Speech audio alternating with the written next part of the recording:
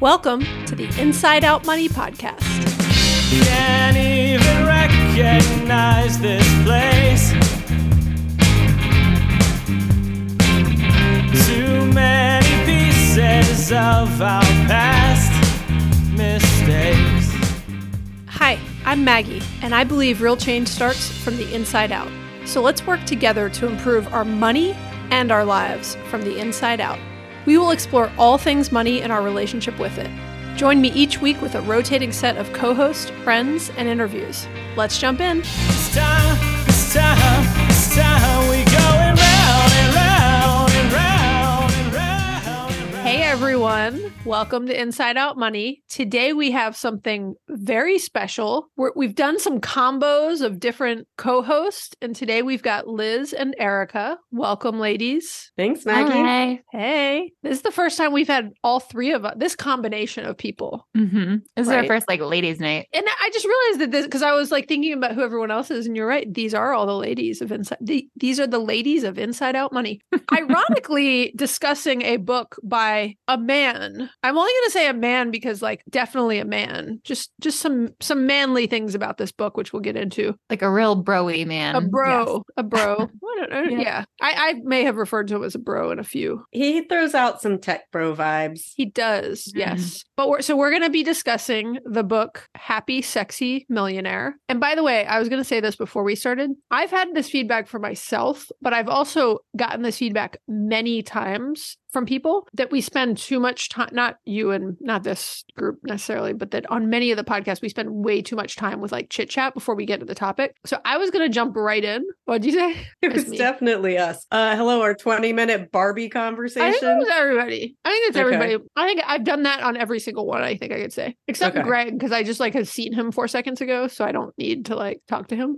You're not like, how are you? Yeah, what's going on? What'd you eat? Yeah. I was going to jump right in, unless you guys have other stuff you want to talk on. Okay, so we all read the book Happy, Sexy Millionaire by Stephen Bartlett. I thought the story of how this book even came into our lives was kind of funny. Erica, you remember, right? I remember. Yeah. So I've been following Stephen Bartlett for a while on LinkedIn as a CEO of his company and kind of, I guess, a business influencer in that space, even though he's certainly proud of his Instagram followers. And so I've been following him for a while, and he often will show quotes from this book. So I was like, you know what? I'm going to buy this. I'm going to buy it for Maggie's birthday. I bought 2 copies. And right when I told her I'm going to send it to her, she's like, don't send that to me. I bought it in the London airport, not knowing what it was, but needed to spend some pounds. I had to spend my cash. Yeah, I didn't even pick it out. I'm literally frantically running through a duty-free shop. And for the first time in my life, I offered the kids money and they couldn't find anything they wanted. And I was like, what is wrong with you? Are you guys tired? What's happening? And so Greg walks up with this book and is like, this looks like something you would read. And I was like, the title threw me off. Was a little bit it's a little clickbaity. Yeah, like making me think it was about how I become an overnight millionaire. It's not what it's about at all. But I misread the title as it was going to teach me, it's one of those 1 hour long courses where it's going to teach me how I can quit my job and make millions tomorrow. And so, but I was in a hurry and I was like, oh, okay, what the hell? Let's take it. It was 10 euros or 10 pounds, 10 something. And he is British. So that's probably why it was displayed prominently in the airport. And yeah, so Erica and I were like, oh, this is fate. And she had an extra book. So she sent it to Liz and here we are. Thank you for doing that, by the way.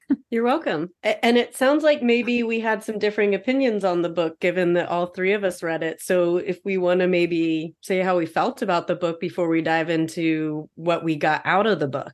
Yeah, I think it'd be fun in addition to overall thoughts on the book, because we did have we've exchanged some text in advance and we kind of saw some show notes too some notes we put in. If we had to give it a 0 to 10 rating without that, we're going to get in that. You get your explanation, your blurb of why too. But what rating would you give it? 0 to 10. 10 is the best book you've ever read in the whole world. In the nonfiction financial book category, 0 to 10. You can't compare it to the best fiction book you've ever read. It's not comparable. Okay, with those parameters, that's a lot easier for me to answer because I have not read a lot of personal finance or finance books like y'all have. So for me, I would say it was in the 6 to 7 range, probably because this is one of the earlier ones that I was able to read and understand the concepts. Maybe because it wasn't too heavy in investing or certain things that really just bores me. And turn you off. It didn't sit It there. turns me off. Yeah. Erica, it makes me think of there's like a Tony Robbins book called Unshakable. Well, no, he has a lot of books, but there's like a money. I don't think that's his money book. Money. Maybe it is. Money, master the game. Yeah, like in that book. That title is a turnoff. Yeah. Well, but in that book. Everything about this is gross. And his face is real big on the front. In that book, he talks about like percentage of like bond versus stock mix. I feel like that's the stuff where you'd be like, I'm out. I don't want to hear this. So I get what you mean. Okay. So you said somewhere between a 6 to a 7. Yeah, I liked that it was a mix. It's the happy, sexy millionaire thing. It combines a lot of things. It's not just money based. It's the things that put you in the mental space to help working towards making more money and being successful. And not even making more money, being successful and how you define success. There was a lot more nuance to it than a lot of these cut and dry financial books that I've tried to read. And like you said, they turned me off. But I am curious to hear what y'all thought, because you do read a lot more of these books and you both are very entrenched in the space. Okay, Liz, what you got? You go first. I would be honest. Give it like a 3. I actually read it twice. And I read the paper book when I got it a month ago, and it's a pretty quick read too. But then I wanted to refresh my memory before we recorded tonight. So I listened to the audiobook, and I strongly preferred the audiobook. It's pretty casual. Does he read it himself? He does. And my overall I have like just a personal Liz thing that I have a little beef with books that I think are just printed out blog posts. And I think those kinds of books lend themselves better to being an audiobook, because it's almost just like listening to a couple episodes of a podcast versus I think when I think of books, I expect them to be a little bit more buttoned up, a little bit more polished. And so I think that's why I thought the audiobook was better. I am not super buttoned up or polished. So it might be why I didn't hate it. It wasn't like my favorite book ever, but I already answered this question to myself, and I had like given it a 6.5. I maybe would give it a 6 when I compare it like just in the, financial category. That doesn't make sense. That should give it a higher score actually. But anyways, I would give it somewhere in a similar range as you to Erica, maybe like a point lower. I'm going to give it a 6 out of 10 if I have to nail myself down. So I'm not hurting anybody's feelings. You're not like 10 out of 10. Loved it. Maybe Stephen Bartlett's feelings, but You're right. I don't think Liz is not concerned about hurting his feelings. Is that what you're going to say? Well, I don't think that Inside Out Money is a very prestigious podcast, but it may not be on his radar all the way over in the UK. Like, do they even have podcasts there? I don't know. We have a very strong following in the UK, just so you know. I'm going to take it to him when I go to the UK next week for work. I'm going to hand deliver this podcast to him. Well, you could, because we're not all like giving him a hard time, poor guy. Okay, like 5% of our listeners are in the UK. I thought it was a higher percentage, but that's, that's pretty significant. A meaningful number of people, and most of them in England, a little bit in Scotland, Wales, smidge in Northern Ireland. 5% of a zillion listeners is still You're right. A lot of listeners. Yeah. I don't have 2 million followers like Stephen Bartlett, the author of this book. And the only reason I know he has 2 million followers is because he said it about 20 times in the book. But Liz, you're bringing me down your path, because I actually will say at a very high level, I actually liked the book. I'm only giving it a 6 out of 10 because to Erica's point, I've read a lot of other finance books, and it was good and good reminders for me. And I enjoyed many parts of it. And I enjoy a bit of a personal story in there. And I think he has one of kind of, rags to riches, but then realizing that the riches aren't what's going to really make him happy in the long term, and reassessing some things in his life. Now, keep in mind, he wrote this at the ripe old age of 28 or maybe 27. And I think it was published when he was 28. And so he's still very young. Not that we're like that much older and wiser. I'll go out. This is, maybe slightly controversial, but I'm not sure I want to read a self-help book by very many people who are still in their 20s. That's a very good point. However, I will play devil's advocate on that, so for our readers, whether you are, listeners who might be readers of Happy Sexy Millionaire, I think it's worth noting, whether or not you read this book, the gist is that he was kicked out of the house when he was 18 because he didn't want to go to college. college, and his parents were very upset that he made that path. So they said, you have to go figure out what's next for you on your own. And so he ended up basically like having no money, kind of living this really like kind of homeless for a little while. Yeah, living a little bit of a street life. And then, but knowing that he had created this thing for himself. He's by 25, he's going to be a happy, sexy millionaire, which is a little shallow. And he calls himself out on that. So I think that maybe even though he was 27, 28 when he published this book, he had maybe gone through like different lifetimes that maybe some of us with just more traditional, stable upbringings, we're still kind of learning those things. He had a lot of trial and error that might give him just a little more experience to like speak to these things. But you make a very good point that he's also got a lot more experience. Like he can have like 8 more lifetimes as CEO of whatever next company he is CEO of. I think he's had a lot of interesting experiences, and I think he has like some good ideas, and I think he's had a lot of success. I think 10 years from now, he's going to have a lot more perspective on it, and he's going to be able to articulate a lot of what he was trying to say in a better way, in my opinion. I think he's got a great story. I think he's had a really interesting life. I don't think he wrote an especially effective book. I think you're both right in different ways. He lived a lot in those 10 years, which I think is, Erica, what you were saying. And some people don't do a lot during, college. They're just kind of hanging out and studying and stuff. Like he lived a lot. He started a company. He ran a company. He did a lot very quickly. But I also, I do think there's a lot more that he will learn.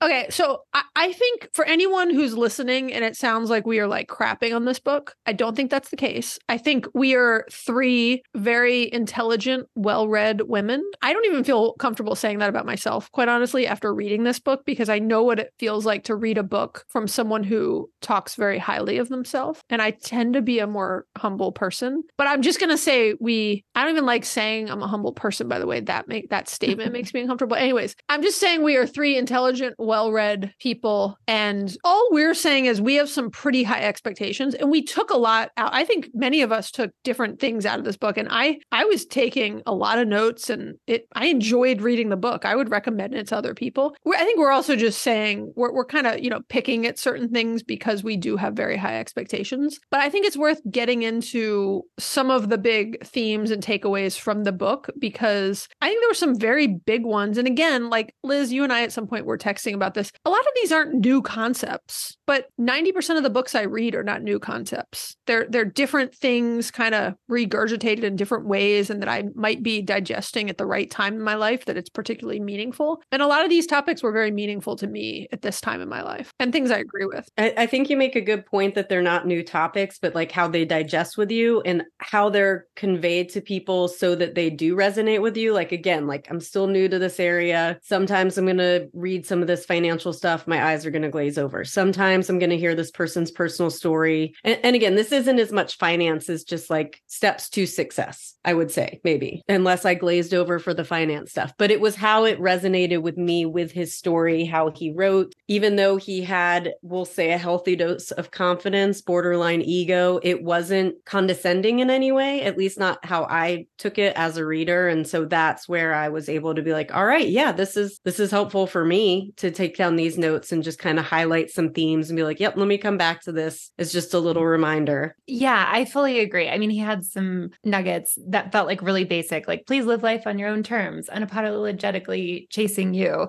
And if that's like the first time someone said that to you, or it was a right time in your moment that you needed to hear it in your life, I can see how that would land. I may have just read too many books like this where I'm like, yeah, I know. But also, okay, it makes me think of this example. Someone told me a long time ago. They were like, whatever you have, just like put it out in the world and the people who need it will find you, right? And the example that they gave was yoga classes. And they were like, people go to all those. Some people like the room hot. Some people like music. Some people don't. Like you can do yoga for free on YouTube. And so why doesn't everyone do that? You go, you're like, I just like the sound of this teacher's voice. I just like that story she told one time and it really clicked with me.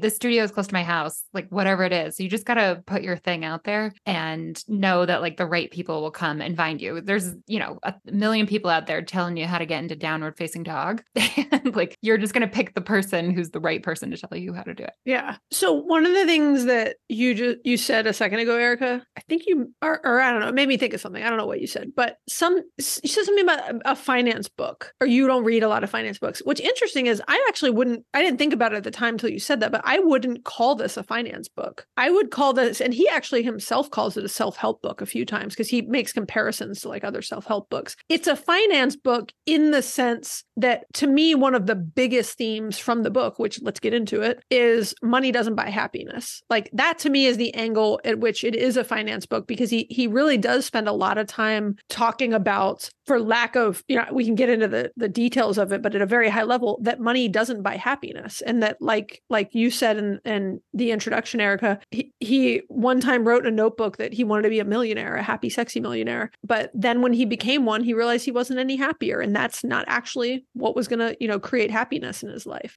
I have a question about that for both of you. So he said pretty explicitly, he tells a story, he was broke, literally digging around in restaurant booths for change to find money to buy like a slice of pizza. And he says he was the exact same level of happy at that point in his life as when his company went public, valued at $200 million. And I know it was $200 million. Do you think that's true? Well, to clarify, the way I read that story was not at that point in his life was he that happy, but the literal point where he found like 14, he realized everybody was losing change behind this particular seat because it was falling out of your pocket, and that nobody was reaching their hand far enough back to reclaim their change. It wasn't like he was saying as happy as that entire time in his life, like that period of time, that literal time of finding the $14 and change when he was so hungry and destitute felt as exhilarating because of where he was coming from. So from that angle, I'm like, I don't know. I could see that being true, because at that point, having,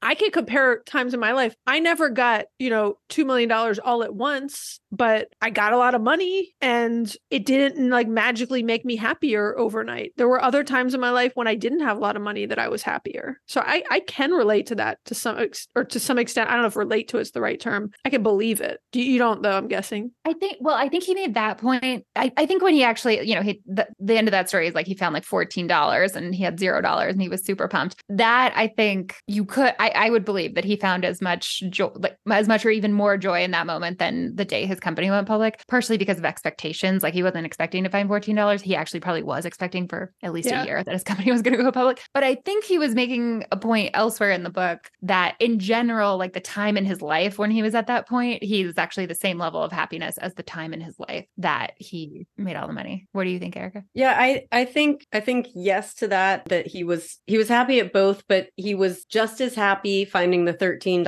or $14. And I think it was the whole thing of like, you can find happiness if you create it for yourself in ways where and that's where he goes in the other themes of the book of like the more, always wanting more. The $13 was enough to buy him a meal that day. The 200 million, that's a lot of money that most of us will never see. How much more money do you need? Where at that point he was probably like, he was already living in an apartment, he was doing these things. Like, how much more do you need when you've gotten to that point, like you're running a company and you went public? So I think that part of the book like resonated with me of like, wow, that's, where it goes back to the theme that I took away of, we are told by whom? By everybody, by everything that we see, that we should have more, we should want more, we need more. It goes back to what we talked about, Maggie, with like needs versus wants and like what is enough. And for him, all he needed was a slice of pizza. But then all he wanted to do was get to being a happy, sexy millionaire. The millions came in and he'd peak. Like, what else is there past? And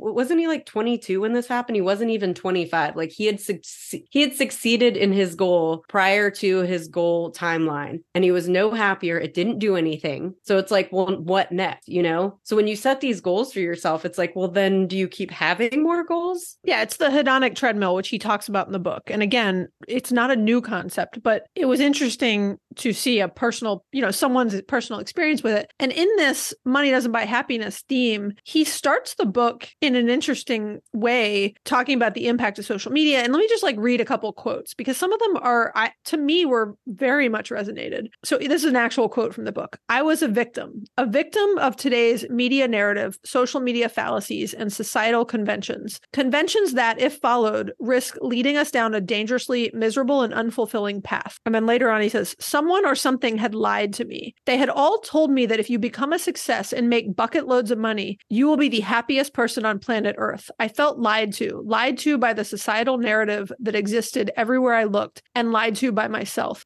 That really resonated with me personally, because I am going through a whole personal change and transformation's not the right word, but evolution, I guess, of realizing that everything I thought I wanted my entire life, once I got it, and as I was getting it, which was a very successful career and making more and more money and having a big team and all this stuff that he had on a different, higher level than me, but that I had on a higher level than I expected I would get to in life, wasn't making me happy. And everything that I was ever taught and grew up around, forget social media. I didn't grow up around social media, right?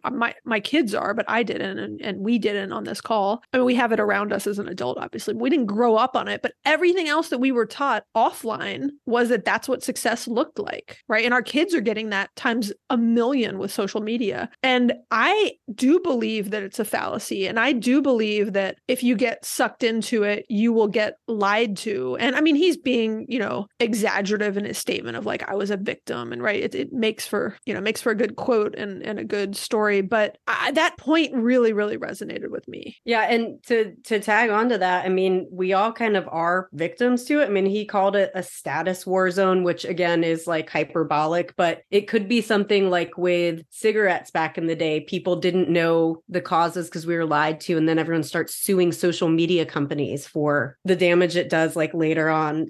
I think it is something that we're learning the effects, but we don't know how bad they actually are. And so, yeah, we are kind of all victims to it, but we're doing it to ourselves in a way too. But again, it's what we're told, oh, you're not on social media. But one of the things he said too, and the irony is that he made his money off of a social media agency. That's how he became rich. So that's the irony, which is why it almost resonates more that he's calling bullshit on all this. He really craps on social media, and that is literally how he continues to make his living, which I have no problem with, because people are still feeding into it. If other people are making their living off of it, fine. I mean, he can maybe go do something a little better, but if he's hopefully doing some good things in the world too. I wasn't suggesting that we shouldn't. I was actually saying that makes it more authentic to me, which I think you were saying too, Erica. Yes, that's what I'm saying. And there was a quote that I actually highlighted too about it. There's nothing that kills people more than a meaningless life, and the toxic society we live in is slowly urging us to trade meaningfulness for material abundance, followers, likes, isolation, and shallowness. And so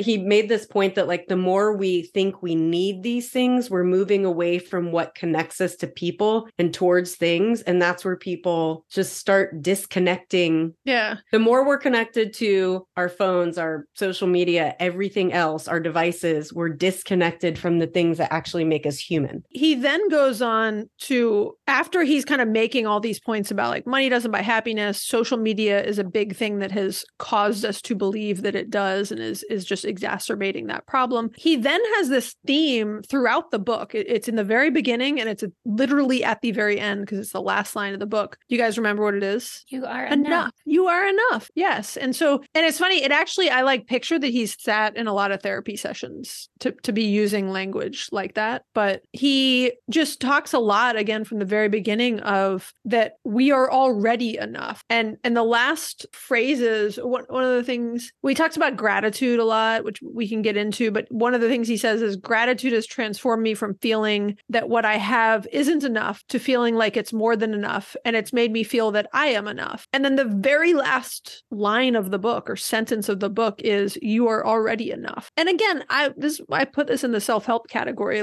I appreciate a book that in a world, especially with social media, that is constantly telling people they aren't enough in indirect terms because they're not saying that. But every time they put a different, TikTok makeup reel, and I'm not knocking makeup specifically, but there's a lot of like makeup reels and crap targeted towards kids and making them think they need this stuff to be enough. They're sending a message that you're not enough. And I appreciated him saying the opposite. Yeah. And if you look at it in a corporate world too, we get job reviews, based on our merit and whether we're going to get a raise that year. We're constantly being judged in certain ways, and we use other people's judgment, whether it's through social media, like we keep talking about, through like a job review. What am I trying to say? Not job review, but performance review. Performance review. Thank you. Are you impressed I remember what that even is? This was just a test, Maggie. I was like, oh, what's that word? Job. Performance review, like through your annual performance review. And then, I go into mine, like always just expecting like, well, here's where I get fired. I don't know where that comes from, but there's something in me that thinks that. And then whether or not I think I'm doing a good job, I base it on whether my manager thinks I'm doing a good job. And why is that?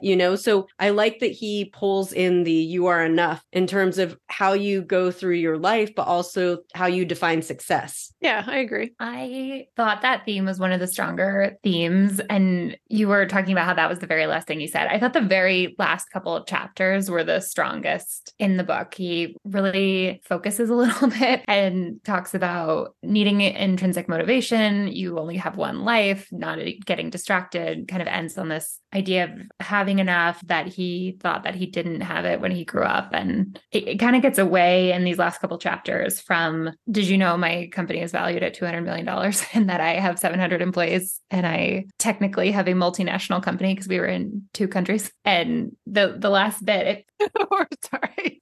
I'm just laughing because I don't want to cut you off on your thought. Keep going.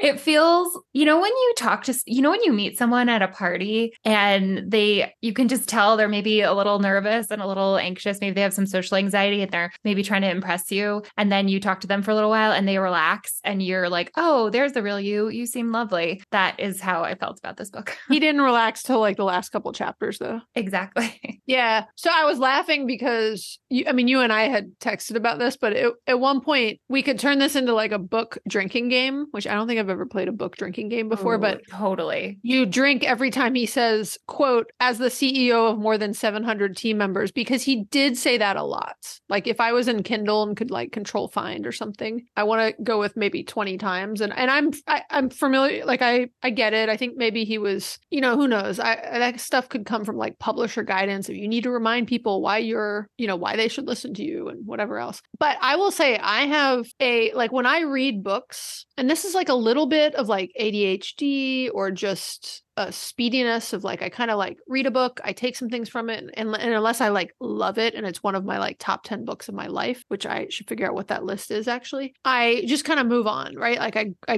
glean some things from it and then I move on. And I still, with the exception of the fact that yes, he makes some comments like that where I'm kind of like, okay, got it. You're the CEO of more than 700 team members. Your company was worth 200 million and you have 2 million followers on social media. That has been stated enough times now. There also were like really cool, like, and we're getting into some of them, but there were, I say cool because again, they're not new, but like good takeaways. Mm-hmm. So to shift us to another one, I thought his talking about the power of gratitude, again, not a new concept at all. For me, it hit at the right time. I've read about this in literally 100 books and blog posts and social media videos and everything, but I've never been good at actually any sort of practice where I actually like write down what I'm gracious. Trying to think of the word.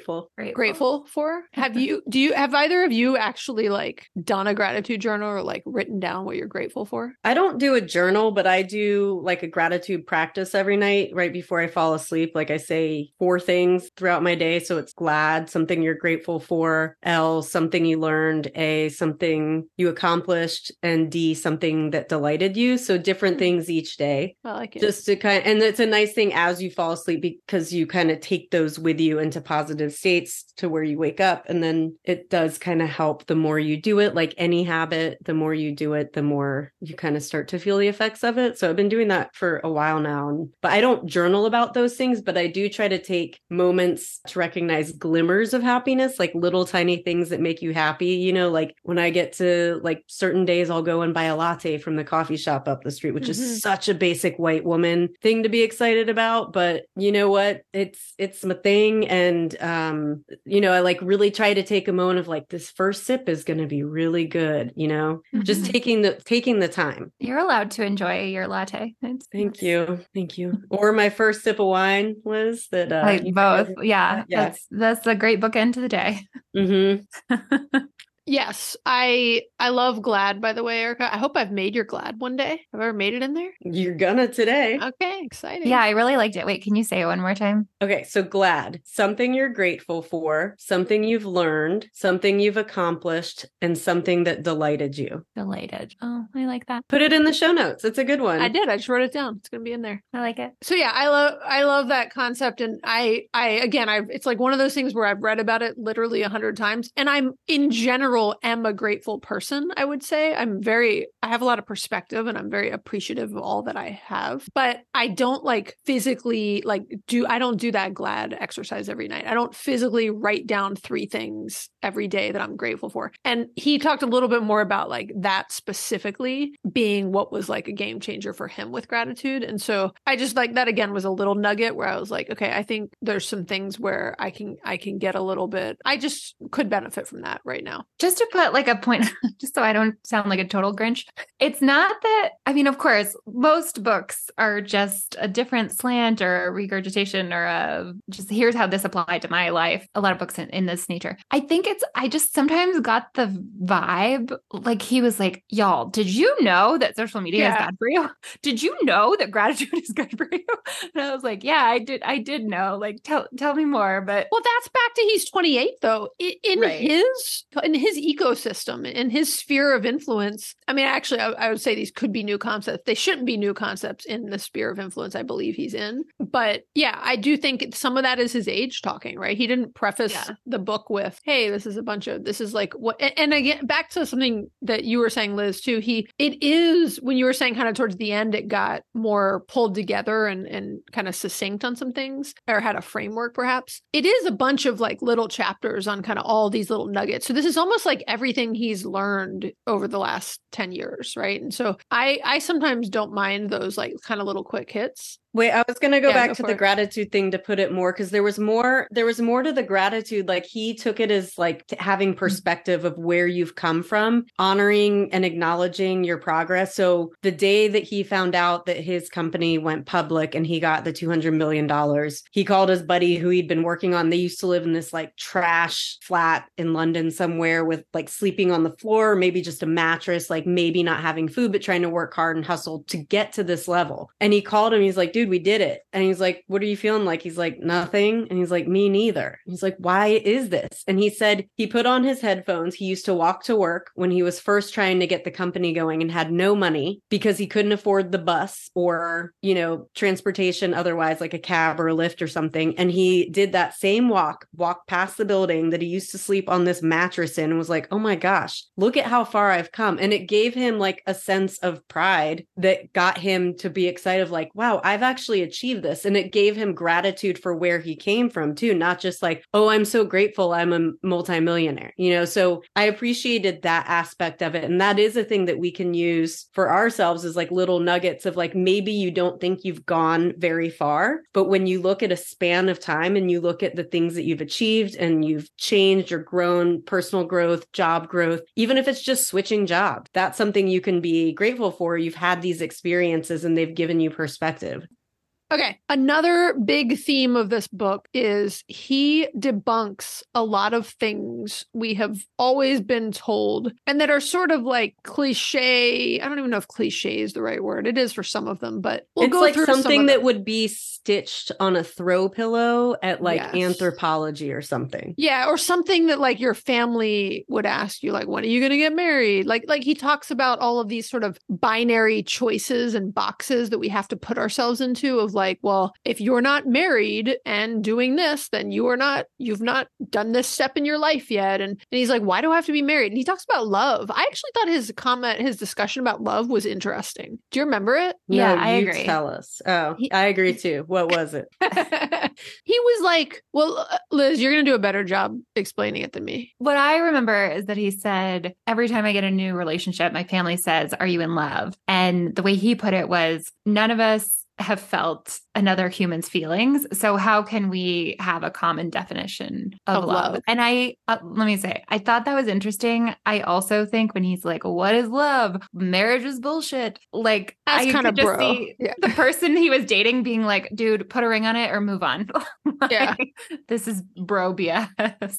Well, we don't know this guy, right? So that could be coming from a very sincere place, or it could be coming from someone who's like, I don't want to settle down. Like, I don't want to, I don't want to be monogamous, whatever. It could go either way for sure. Yes, we don't know. I'll take him at his face value, but I could imagine, the exasperated girlfriend being like, you got to be kidding me. But it was a fair point. And as I was reading it, I was like, what is love? And yeah, we don't know. Like, there's people who will be so quick to say they're in love, and like the strength of their feelings for someone else may be quite different than the strengths of my feeling for someone else. And, I'll use the word love around a friend and like being in love. And so it was a valid point of like, we cannot compare. And he was like, why does it matter if I'm quote in love? Like, what does that mean to you anyways? Like, it's different for all of us. And like, I'm in a happy, committed relationship and we're in a good place. Like, isn't that fine? Do I need to put a word on it? And wait. Haven't we all decided that there is a clear spectrum as determined by contestants on The Bachelor? Level 1, I can see myself falling in love with you. Level 2, I am falling in love with you. And level 3, I am in love with you. They always go through that same order. The Bachelor is a great comparison for this point, by the way. Does everybody here watch The Bachelor? It's been a while. I have. Yeah. Okay. Look, I just got to go off on a quick tangent here. The Golden Bachelor. Oh my gosh, it's so good. Ask. Awesome. I haven't watched it. Can I say that word on here? It's freaking awesome. It's your podcast. Here is what is so great about it. And let's just go off on a tangent here since we're talking about love. Liz, you lit up on this topic way more than this book, by the way. So maybe we should just keep talking about The Golden Bachelor. So The Golden Bachelor, my favorite thing about it, first off, I will tell you, I went in a little bit like ageist into the belief of like, oh, I'm not going to like it nearly as much. Like, I just can't relate to people in their 70s dating. And I like to see people about my age, right? And not like, they're not even about my age on the regular Bachelor. They're all in their like 20s. It's like the people on The Bachelor are not your age. They're not in their 40s. So I'm in between. I had this realization like the last time I watched it. I was like, I think I am actually closer to the parents' age when they do hometowns than I am to the contestants' age now. That might be fair. Like, I'm not their age. I'm not the parents' age, but I'm closer. Like, yes, you're right. You're more likely to hang out with the parents then. But so here's what's so cool about The Golden Bachelor to me is they're like mature and reasonable and like heartwarming. And the things that this guy said, they've been through, like, back to the point of like the author of this book's age. He's 28. The Golden Bachelor is 71. And most of the women that he's dating are between the ages of 60 and 75. And they have like a lot more life wisdom. They're kind and they're pretty, I mean, I'm only like a couple episodes in, but like so far, like there's just not the like cattiness that can be in the regular Bachelor. Well, look, I'm not saying I don't still watch it, like, but there's something that's actually way more enjoyable about watching like really nice, sane, mature people date and talk about life and love and other things. It's so wholesome. I can't believe how entertaining it is given how wholesome it is. Mm-hmm. It is. And they're still like making out on the first date. I mean, they're not like... It doesn't sound wholesome to me. Well, she didn't say it was like sexually wholesome. It was more like... sexually wholesome. I don't know if sexually is the right word. Yeah, there's still, I don't know. Actually, Greg and I were discussing, we were like, okay, let's get back to it. Okay. No, it's so precious though. We totally recommend really it. Nice. And I watched the show for a long time. I always watched it for entertainment. I never swooned over a Bachelor, but like this, I am probably more attracted to the Golden Bachelor than I have been any of the other leads in the like 30 seasons it's been on. You know what would be great is if Stephen Bartlett went on like British The Bachelor or whatever that would be. That would be some I wouldn't be shocked television. to see him on a show like that. Yeah. I will watch Golden the Bachelor. Is that what it's called? The Golden Bachelor. Golden the Bachelor? No. Yes. No, it's not a golden retriever. The Golden Girls. The Golden Bachelor Girls. Golden Bachelor Girls. It is kind of like the Golden Girls on Bachelor, though. Okay, let's talk about the other debunk. Oh, can I go back? Yeah, because I made the throw pillow comment. I would like to go back to, because Are You in Love is not something that goes on a throw pillow, but Follow Your Passion, which was another thing that he debunked. And one that he debunked that we actually did a whole episode on, which I didn't disagree with him, was what is your why? And to your point about the binary boxes, these questions that people ask people, they're asking people who maybe are perfectly happy in their lives, and they're asking them to question whether or not they're happy in their lives, whether they do or don't have these things. Like I struggled to find what a why was. I don't know what my passion is. My passion is to like just be a decent human in life and enjoy my life and raise good kids, you know, like. And that like is okay. Like I agree with you. I actually struggled when we did that What's Your Why episode. Like halfway through the episode, I was like, what are we talking about? I'm not sure that I should have pulled the plug. Well, I'm not a big fan of like just that.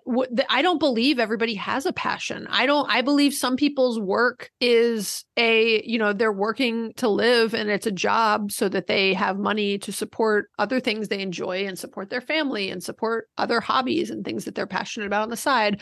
But I don't believe everybody's going to find passion in their job. And gosh, I was just listening to a podcast today that I'm not going to go off on too far of a tangent about, but it's related to this. I'll put a link to it in the show notes. It is one of the best podcasts I've listened to in years. It's a Rich Roll podcast, but it's a specific one with the author of it's an author named Arthur Brooks, who's written. I love him. Such a good interview. I've been reading specifically. Yeah, he has a book with Oprah coming out. Oh, he talked about that book in this interview actually, and he talked about just how he even got connected with Oprah and stuff. One of the things he talks about made me think of this because Arthur Brooks in the interview with Rich Roll talks a lot about the importance of and the value that we get in our life from helping people and community and some of these other facets that we need, but they're not about like one passion or one why or this like North Star that you have to have. And I just thought and he's a social scientist He's a happiness scientist. He teaches a happiness class at Harvard in Harvard Business School. Oh, I read his book. From Strength to Strength. I think so. Maybe he's got a couple books, I believe. But he talks about it in a way where, and Liz, sort of on your critique of the book, you're right. Like when I compare the way Stephen talks about kind of the point about debunking these things, it's very surface level versus like the way Arthur Brooks double clicks into it. I mean, you can't compare the two because this guy, like, this is what he is an academic and he studies this for a living. But he talks about it in a way where you're like, oh, you just blew my mind with that explanation. And so I get your point on like why you kind of ranked it lower. But I think that is I liked that he debunked some things like that because I think there's a lot of crap that are, Erica, to your point, put on pillows or cross-stitched or some sort of sign that you can buy at TJ Maxx. And it's fall, y'all. Yeah. Like it's like never quit.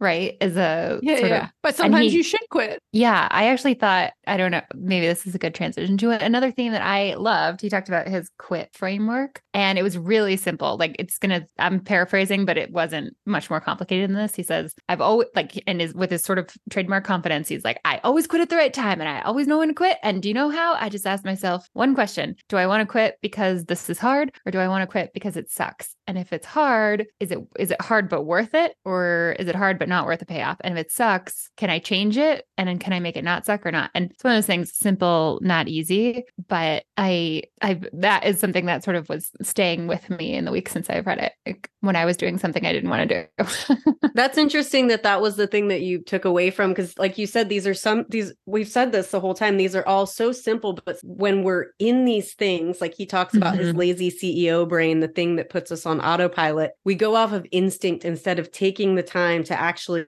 dig down, like, oh, this sucks, I don't want to do this. Well, can I make it better? You know, do we take the time to ask ourselves these things to get to the next step? Like even going back to the finding your passion thing, at some point in the book, he says it's actually a very privileged place to be following your passion. Like you said, Maggie, a lot of people are really just working to provide for their families and they're doing the best they can do, you know, to have flexibility to kind of try something new where maybe you're going to fail. And yes, probably on to throw pillows somewhere like failure is what brings success or something like that. Those are the things that we all intrinsically know, but we don't necessarily have the luxury to try to fail. We have to work our daily jobs. And then maybe what amounts of success for us is enjoying what we do on a day-to-day basis. Mm-hmm. Yeah, I totally agree. Same. I agree. I think the idea of like following your passion often gets misconstrued in terms of career advice too. I worked for a while in like the insurance industry, and it's not that I was passionate about insurance, but I was passionate about like finding more efficient ways to do my job, about like the role my job had in terms of helping people, about just being good at my job, like being a pleasant coworker, were all things I was passionate about and brought me joy, even though I was not passionate about insurance.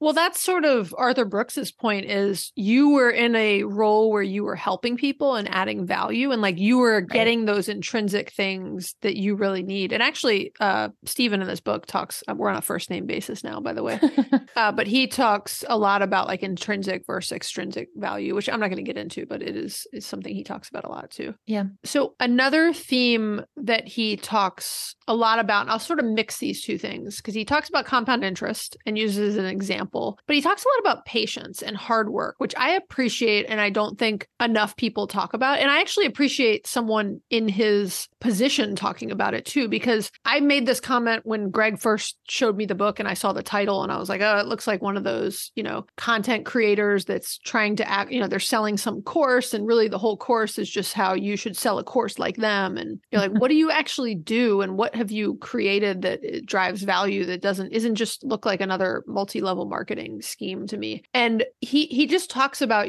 with the company he built, which he's clearly very proud of, right? He came from very little and he built a very successful company, sold it for $200 million and has since started other companies. And I think he funds, is a VC funder also. Is VC funder the right term? Funds a lot of I think he's on like the equivalent. Okay. You know how we have Shark Tank here? I think there's something called Dragons or some kind of dragons. Oh, but he's like an equivalent because he's a dragon instead of a shark.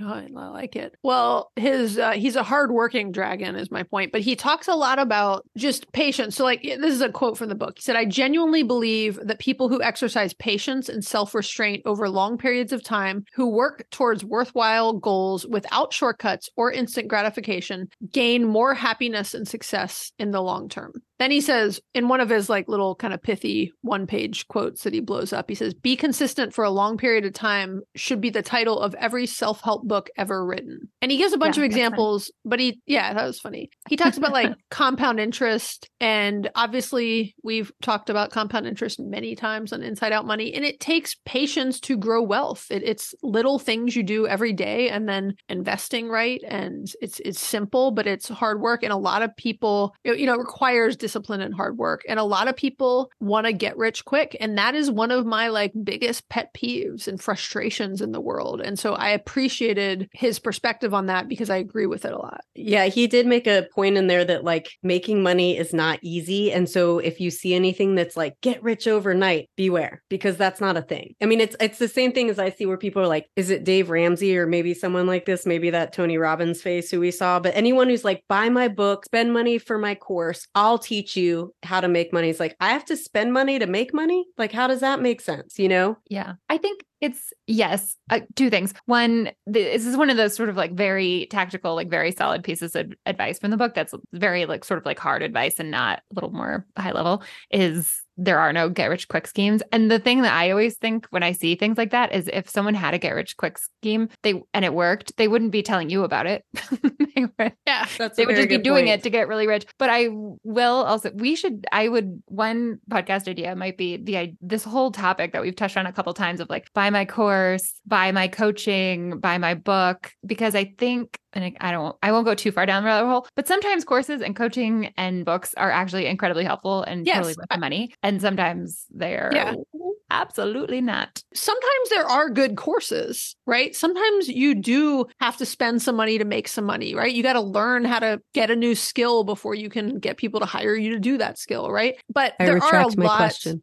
No, but you don't always. But there's to Liz's point, and I think to your point, Erica, there's a lot of shady characters out there that are selling, what do they call that? Like snake oil, right? They're hyping up something, and the only thing they sell is is you trying to replicate what they're doing when there's not a lot of meat in it and it's not replicable. And so I think a lot of those things are actually like very predatory marketing practices. And to your point, Liz, I have like a 75% written episode on predatory marketing practices because they, fire me up so much. And there's little versions of it. And then there's big versions of it, right? There's like whole life insurance. So we're going to get off track, but there's just various levels of there's the courses you're talking about. And then there's, much bigger scams and predatory things out there. Yeah. But his point is good. Like if it seems too good to be true, it probably... Yeah. And it takes hard work and patience and discipline to be successful. And that's how he became successful. And I think that's an important point because again, drives me crazy when successful people imply that it was easy. And for just $99, I can teach you how easy it was. But for $99, we can teach you. Just kidding.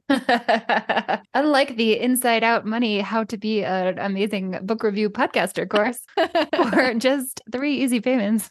But you have to act now in the next 14 minutes or this deal goes away. So another topic that he talks about in a way where it's not in a lot of things that I read about lately is death. And he does talk about, he references again, things that we've all heard, which is like the stuff that people say on their deathbed, right? They're not like, oh, I wish I worked more. They're saying all the regrets they had in life. And he, like, for example, he references a Steve Jobs speech that he gave at Stanford's commencement. And one of the things that Steve Jobs said is death is very likely the single best invention of life. It can propel us to follow our dreams and intuition, to defy convention, to take risks, and to pursue our own path. Your time is limited, Jobs told the students, so don't waste it living someone else's life. And he just talked about the idea of if we spent more time recognizing how short life is and how imminent death is to all of us will die at some point, then we would live our lives differently. I'm just sort of paraphrasing his point there. And again, not a new point, but it never hurts for me to be reminded of that. He had a good moment talking about that too, where he said something like, you've heard the advice, live every day as if it was your last. And then I really appreciated this from him. He goes, that's obviously terrible advice. Like we would all be like doing stupid crap, extremely unhealthy, having spent all of our money. Like you can't live that way. But I think he goes on to say something like, if we just remembered what a finite amount of time we have, would we spend so much time scrolling? Would we spend time doing this or that? Which is really nice. Although I will also say, do you ever feel like, I don't know, maybe myself right before I die is like not the most important opinion that there is. Like how I feel right now is also important. And I'm not necessarily living life so that 97-year-old Liz, has some nice moments right at the end. Like I also need to optimize for right now. Yes. Like again, with these themes, like they all come full circle and tie in with each other, like the gratitude and the like having perspective of where you've come. And so taking the time now and creating that for yourself, death comes with like looking at where we are today. It comes with the gratitude of like appreciating what you have now, which is what he acknowledges. I just also think though that, I don't know, I don't need to like live my whole life worrying that I'm like not living up to 97-year-old me's standards. Yeah, I agree. I think the point is more, and we don't need to be thinking about it every day, but just realizing like life is short, right? Every time I think about leaving my job, like that was finally one of the things that made me be like, I'm doing this now, right? Because I don't know how much longer I have. And again, I hope I have another 40 years, but I don't want to look back and have regrets. And to your point, Liz, like he makes the joke of like, we can't live like that every day, right? Like I couldn't, like when I was 21, a week into working, I couldn't be like, oh, screw this, I'm out of here, But he also makes a comparison to death and time and how we manage our time to money, which is interesting since this is a financial podcast. So I'll read it.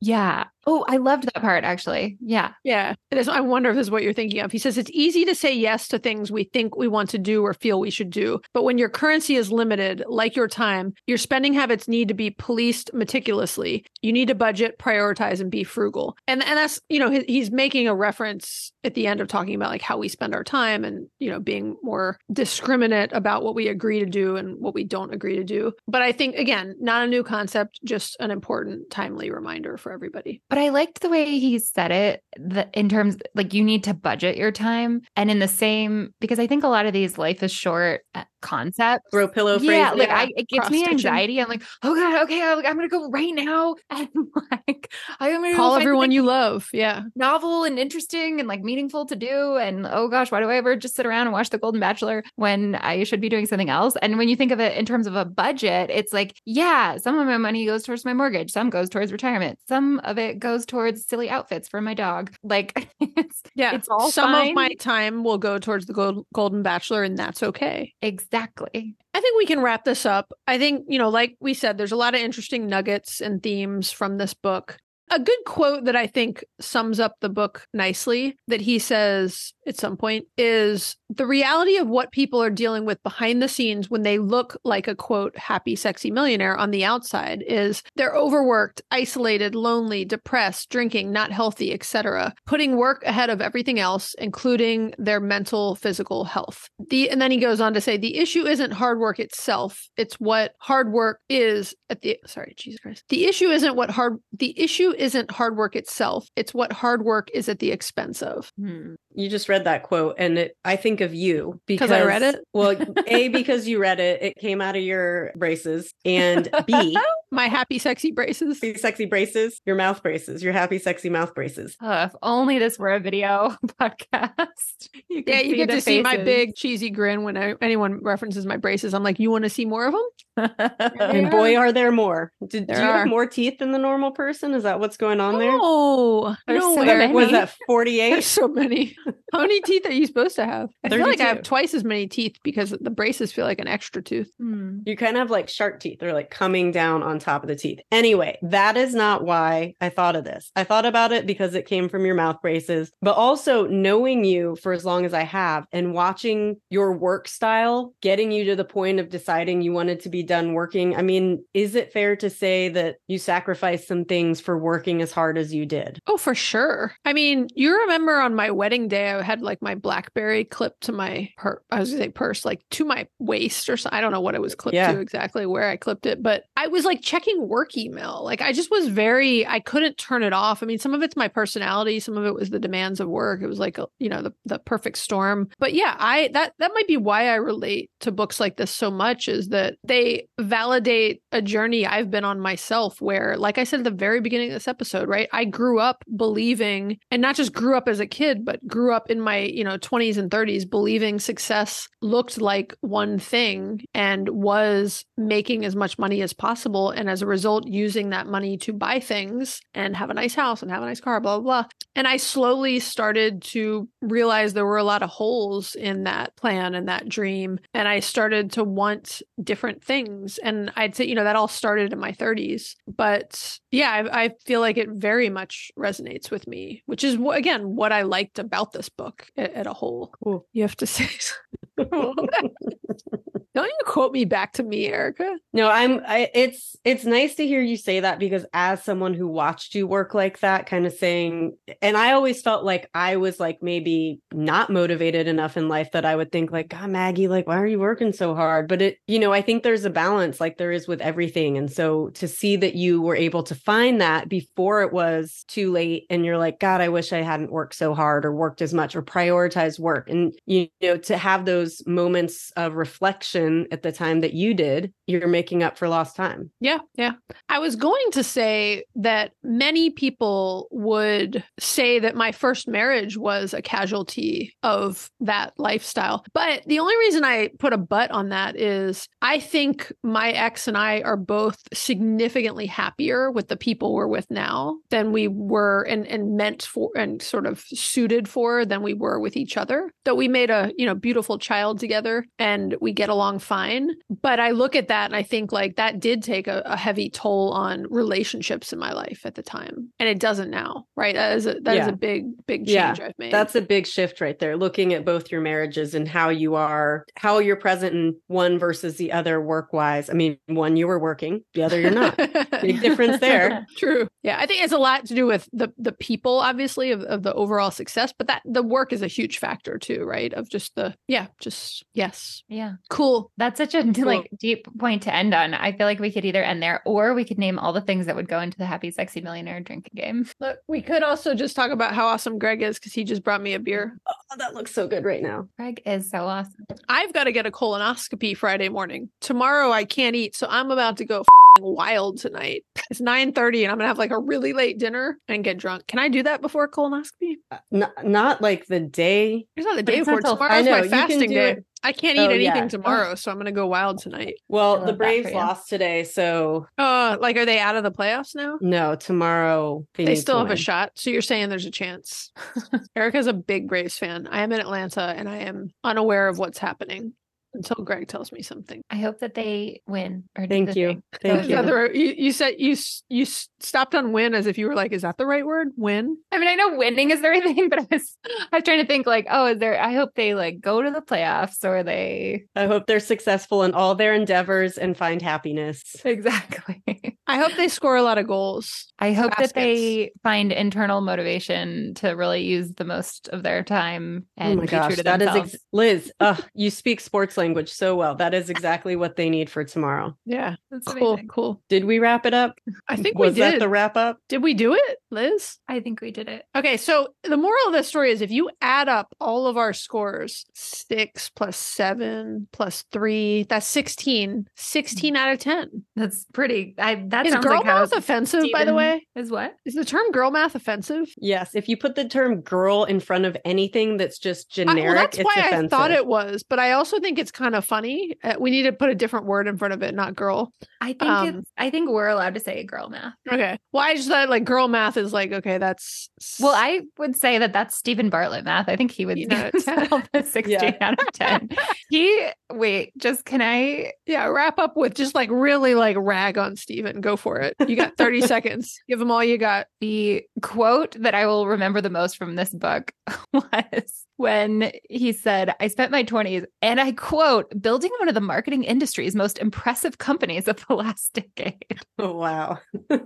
I worked there's a lot of companies out there, but I worked for a large multinational global. Is multinational and global is the same thing, I believe.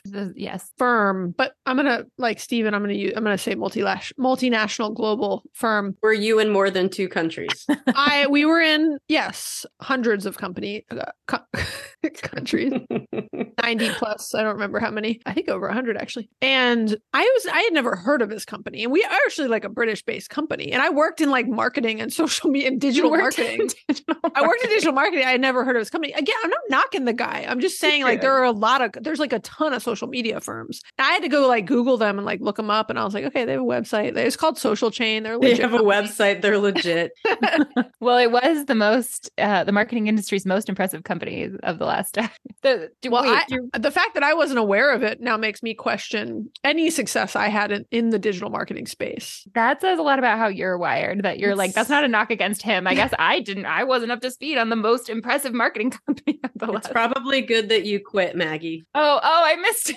I was being sarcastic, and Erica, you're right. That is why I should quit, because I really didn't even deserve to be in the industry because I wasn't Yeah. aware of his company. So when you say like Um, retired, it was like you just didn't cut it. You just Look, didn't make it. Here's the thing I would like to actually end on, since we're giving Steven a hard time here, is I will say like I've said to my kids before when they get bent out of shape about something, I'm like, look, 75% of what I say is like a sarcastic joke. So like, don't take it personally.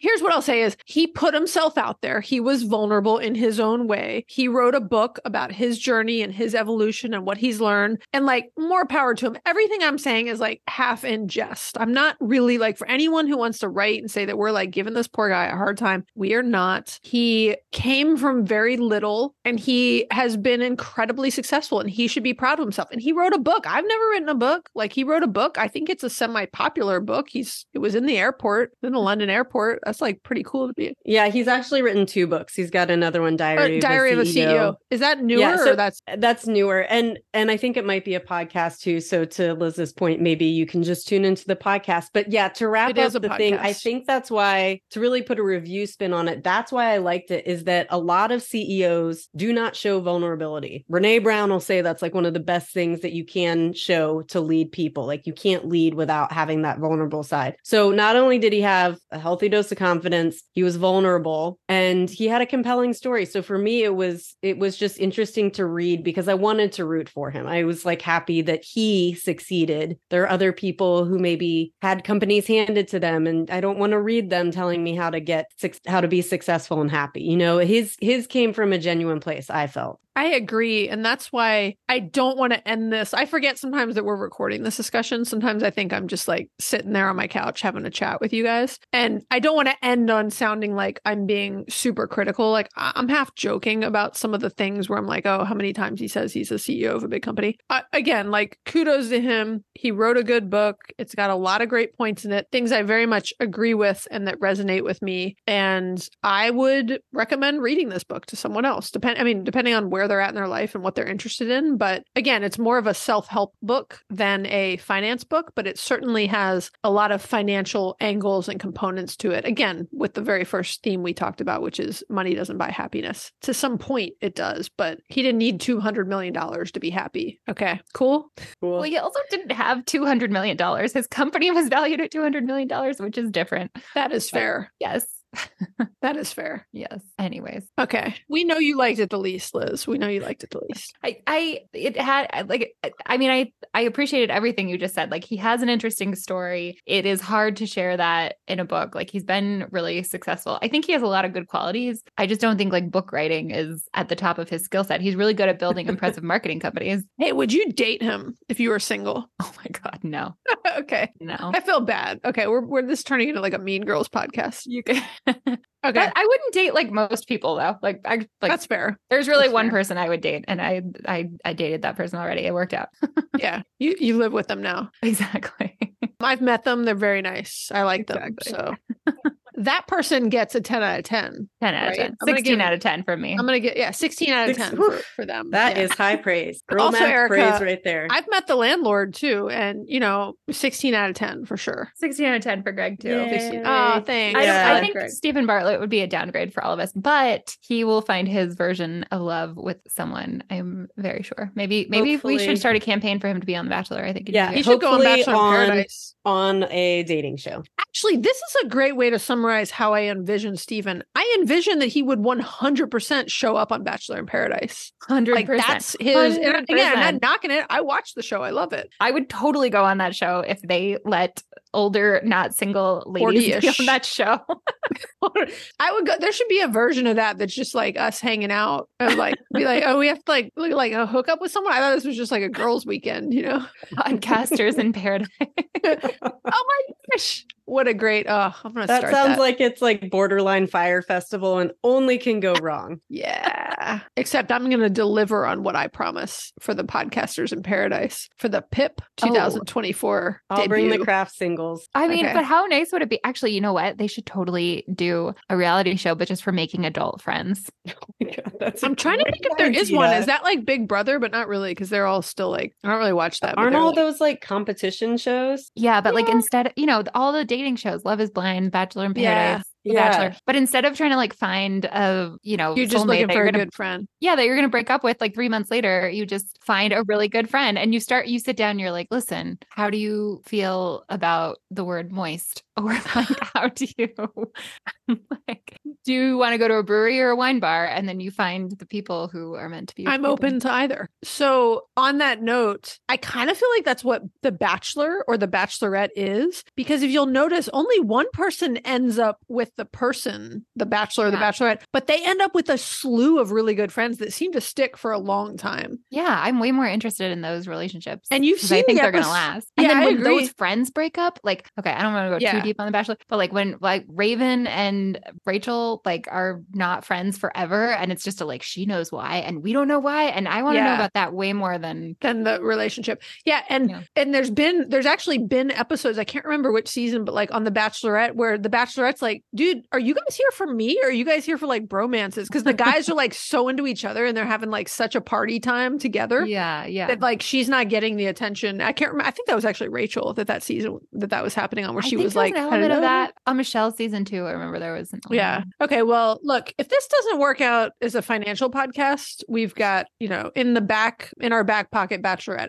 Okay, well, thank you guys for listening. We know your time is limited and valuable. We appreciate you spending some of it with us talking about Happy Sexy Millionaire and The Bachelor franchise. If you've enjoyed today's episode, please give us a written review on Apple Podcasts or Spotify. You'll have to let us know if Erica, Liz, and I are ever allowed to do a podcast together again. We really appreciate it. We also encourage you guys to share this episode with a friend or family member, especially a friend or family member who's a Bachelor fan. And you can also subscribe wherever you listen to podcasts. If you have any thoughts or questions about this book or about the Bachelor franchise, we would love to hear from you. And you can leave us a voicemail or text us at 404-981-3370, or you can hit us up on Instagram. Okay. All right.